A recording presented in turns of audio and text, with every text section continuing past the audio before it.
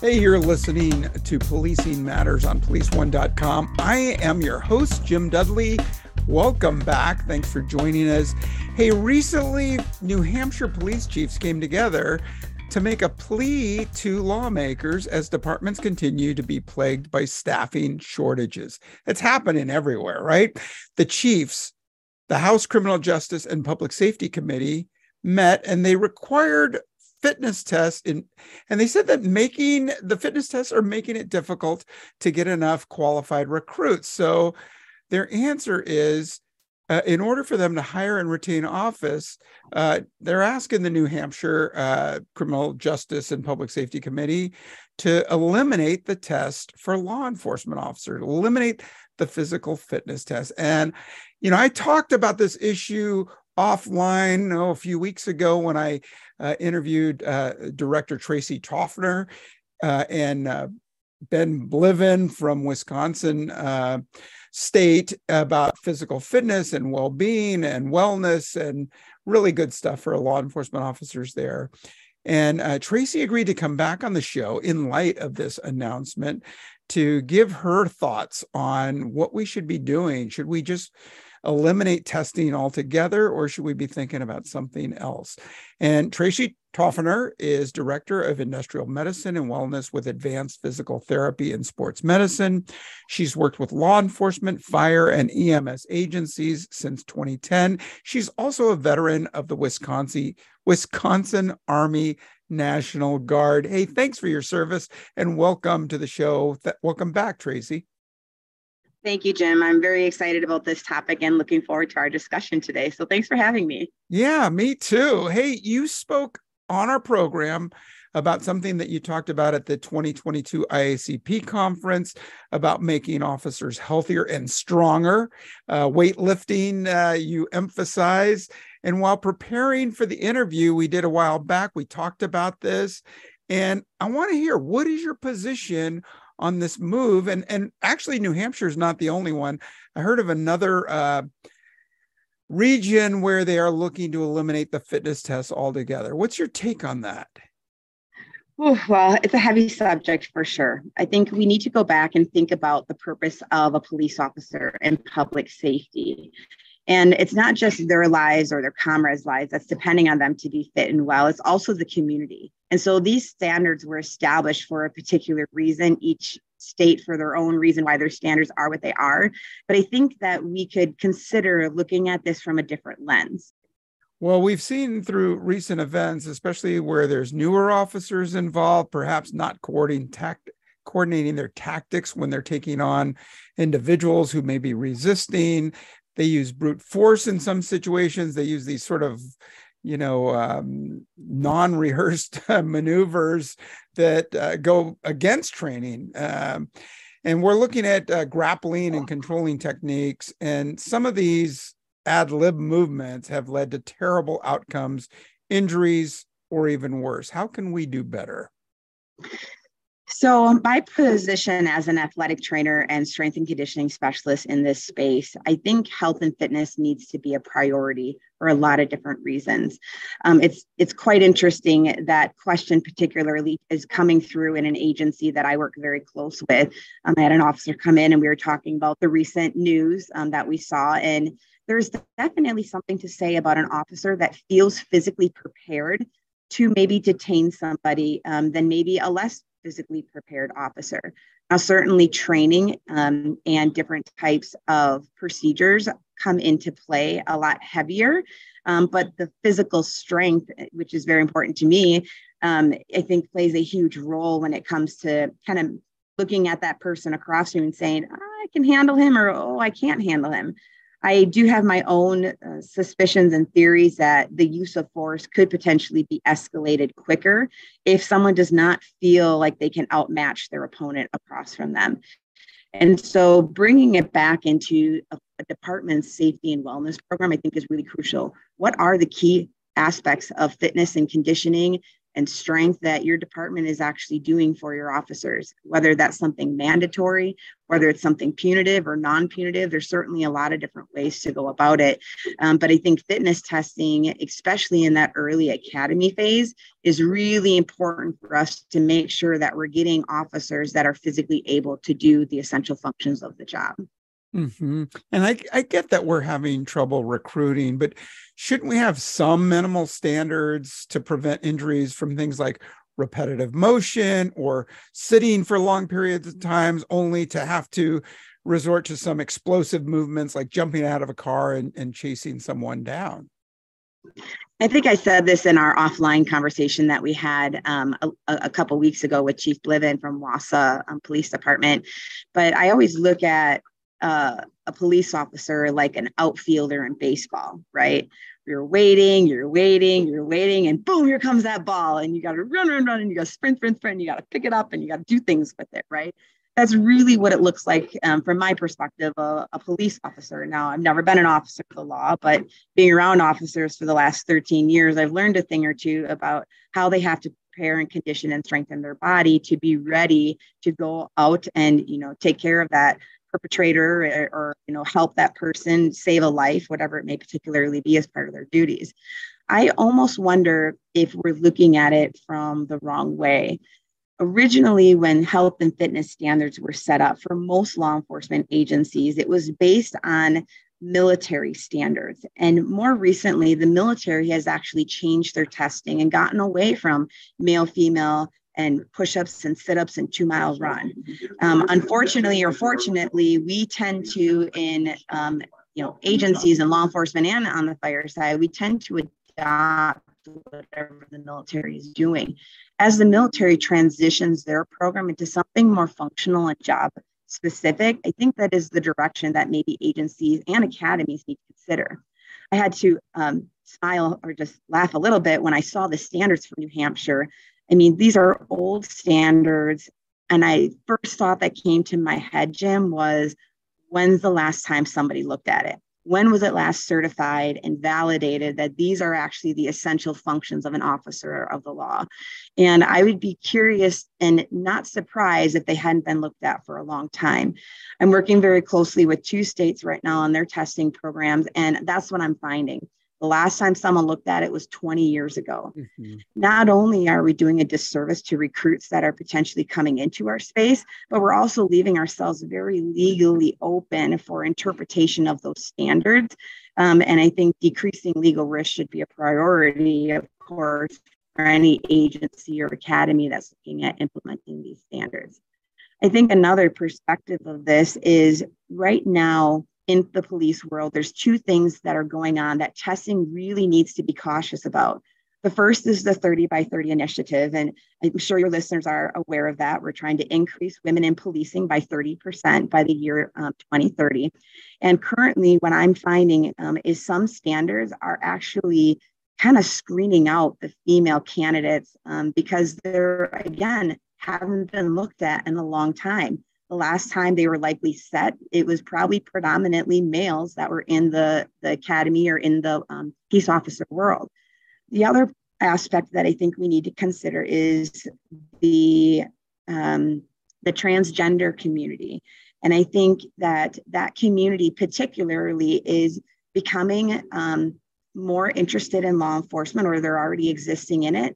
And one of the questions I always ask is, if you have a standard that is male-female specific, at what point is your policy indicating for a male or a female that may be going through their transition?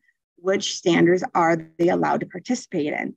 I had a conversation with an agency very recently that said, well, whichever standard they pick. Well, I mean, as a female, I think that's completely unfair, that we should have standards that we just get to pick whichever one we want to do. I think if those standards are set to not be age, sex specific, that could be really beneficial to the agency to bringing in the best possible pool of candidates, but also at the same point, not discriminating or even favoring a particular, sex at that particular time. And we talk a little bit about gender disparity and now the transitioning applicant. Why do we have 3 requirements at all. Why don't we have one standard? And I'm not saying lower it, but one standard across the board that anybody who walks through the door has to do 15 sit-ups, 20 push-ups, run 150 feet dragging a dummy, or whatever we end up with. Why don't we do the same for everyone? That's a very interesting question and a good one. It's one that I've been asking for the past 10 years when I've really been involved into the testing world. I'd hate to compare police officers to firefighters, but one of the things that the firefighter community has well is they have their CPAP set up. No matter what age, what gender, what department you are working at, you all go through, or firefighters all go through the same standard. They're crawling, they're climbing, they're raising a ladder, they're using a pipe pole, they're doing a dummy drag, they're climbing stairs. Very job specific type tasks.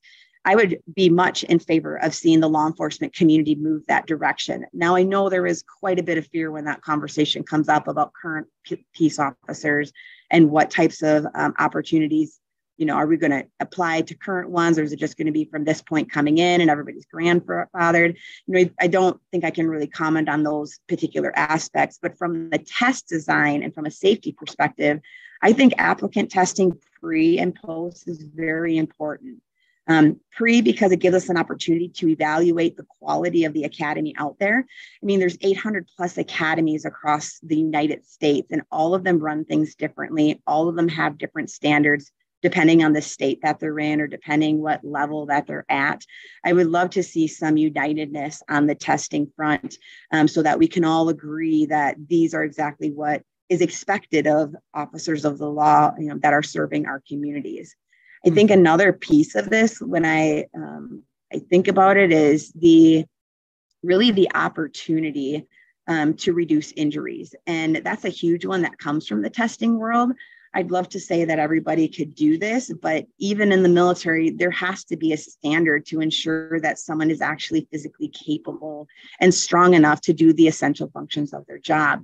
And so do those pre-academy and post-academy standards need to be the same that an agency is going to set after academy? Not necessarily. I think that we need to take the opportunity to test them in the beginning, train them, and prepare them in academy to meet this exit standard that is very realistic to the job that they are doing. And I'm sorry about the announcements on the background. So yeah, totally. For our listeners, I want to thank Tracy so much for she's traveling, she's on a flight, and she stopped at the airport to talk because this is such a timely issue. And again, it's not just New Hampshire, it's other departments. And, we talk about the recruitment failures and what can we do to get everybody on board. I've had to work with my own human resources who said, hey, we're going to lower the standard to the point where it's not even the state standard for academy graduation, but we are going to throw it on your shoulders in 30 weeks to get people up and ready to jump a 6-foot wall and run a mile and a half in 12 minutes and things like that. But then it takes away from some of the other things we're trying to train into them. If you were to go to an agency where they had one of these 40-year-old physical fitness entry exams, what would you be looking at to see that it was really relevant as opposed to, hey, we've always done it this way for the past 40 years? So what that process looks like when you're looking to revalidate or recertify your test is it starts with a job analysis, interviewing current officers, taking a look at some of the more recent or frequent types of calls that you're on to establish what some functions could look like. Maybe even taking a tour around the city to see what your current environment looks like. Those are really important aspects to gather accurate data. Then at that point, we start measuring that data. So what is it that we're pushing and pulling and lifting and carrying? My specialty is in content validity. So I try to design testing around actual essential tasks, where some other types of testing, which are both legal in the United States, is construct and criterion, validity. And some of those, they use heart rates and VO2 maxes to simulate job tasks that are more job related. And so if you take all of your information and gather it, at that point in time, we're going to start to design a test. Now, our process isn't over yet. Once we've completed a test design, we need to certify that test and make sure that it's accurate. And that happens by testing incumbent employees and asking them and certifying over and over again that we've got a test that is mimicking or closely replicating the job demands that they are currently performing. This process can be small for a small agency and big for a big agency. I think the other piece of this is looking at their current test and asking where and how it was designed. When was it last looked at?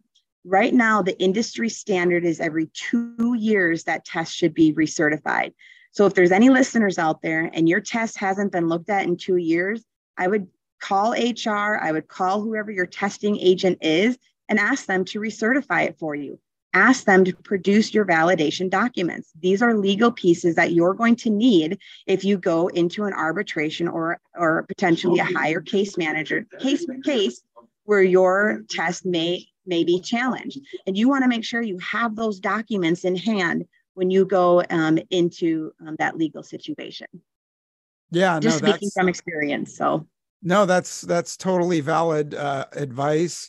And I could think of, one of our tests was to dry fire a revolver. I think it was 15 times was one of the, we don't have revolvers anymore, number one. And number two, I'm not sure we want somebody firing 15 times in a row anymore at a rapid pace. So it makes total sense to be more relevant to the job. But I keep thinking, and when the Police One survey came out, my editor, Nancy Perry, asked, should we do away with fitness entry level? And I think 90 something percent said, no way, we can't eliminate it. And I just think of all the things, the potential hazards, not only of officers' injuries, prolonging a fight, more susceptible injury to the officer and the offender, more likely to pull out a weapon, an intermediate weapon, pepper spray, baton, taser, maybe even up to a firearm. And so, I'm wondering, respectfully to those chiefs, did they get someone like you to talk about this? I've been in a situation where in administration of 1,900 officers in the San Francisco PD, we had almost 100 officers who were on some sort of disability at some given time. And then are we going to retire out some of these disabled officers because they can't go to work? And then we're spending more money and time to recruit replacements for them. What would be your advice to a panel of chiefs saying, hey, we need to get rid of this testing to get more people in? Well, I think I have two comments on your previous part first. I think another aspect of this we need to consider is the community. What does the community think about us taking away standards from officers that are expected to serve us? And then the other aspect of the the workers' comp or the injury, that's costly. That's taxpayer dollars, right? And that's dollars that if we're spending it on injuries that maybe could have been alleviated had we screened somebody to see if they were fit enough to do the job before they started. Or again, I'm just speaking off the cuff here, a standard maybe that was done annually or like New Hampshire every 3 years that accurately represented the essential functions of the job. If we're doing that, the theory is, and I've worked with agencies that have done this, so I know that it works. The culture changes, right? When you can start to have strength and conditioning and fitness culture really be a priority in that agency. That's dollars we're saving for salaries, for training, for better equipment. And so taking this matter lightly, I would not recommend. To answer your question as far as recommendations for chiefs that are considering it, at the end of the day, you have to do what's best for your community and your officers and your agency. I would ask them to consider looking at their test. Is it accurate? Is it validated in the last 2 years? And if it's not, consider starting there first. I think one of the comments I saw on the article online was a remediation program. Absolutely, there should be a remediation program for any agency that has an annual fit for duty test. as part of their policy. And what that remediation purpose is to truly strengthen and condition those officers that maybe need a little bit of help. All of us fall off the wagon at some point in time, whether we're out for extended leave because of an FMLA situation, maybe we just had a baby, maybe, we had a knee replacement that needed to be taken care of. I mean, fitness and conditioning these people and giving them time and resources, key thing is resources here, to be able to determine whether or not they can safely be an officer yet, I think is really important. And so let's maybe slow it down a little bit before we just X-nay a test that really does serve a purpose when it comes to injury prevention and having a culture that's focused on strength and wellness and fitness. Yeah. Wise words from a great authority. I want to thank you so much for taking time out of your full travel day from Wisconsin to California and 3 hours time difference. Thanks. Tracy Toffener, are you writing anything these days? Any articles coming out from you? Well, I just submitted an article to IACP on return to work testing, and I'm actually en route to Australia to speak at the International Physical Employment Standards Conference on return to work testing for officers. That's a whole nother area that we should talk about sometime. Agencies should really be considering to, again, ensure safety of someone when they're coming back from those extended leave situations we just talked about. Yeah, so thank you again for having me, Jim. This has been a pleasure. Yeah, always a pleasure talking with you. Tracy Toffener, Director of Industrial Medicine and Wellness with Advanced Physical Therapy and Sports Medicine. And thanks again for your work in the Wisconsin Army National Guard. Thank you. All right, to our listeners, hey, it's timely. Maybe you could sneak this podcast under the blotter of your chief or your human resources director, somebody to think about this. Think about Tracy's great advice before we throw the baby out with the bathwater and stop testing altogether. I think those are wise words from someone with really good knowledge on the topic. All right. Hope everyone's well, and thanks for listening. I hope again to talk to you real soon. If you're interested to drop me a line, it's Policing Matters at policeone.com. Policing Matters at policeone.com. All right. Stay safe. Talk to you soon.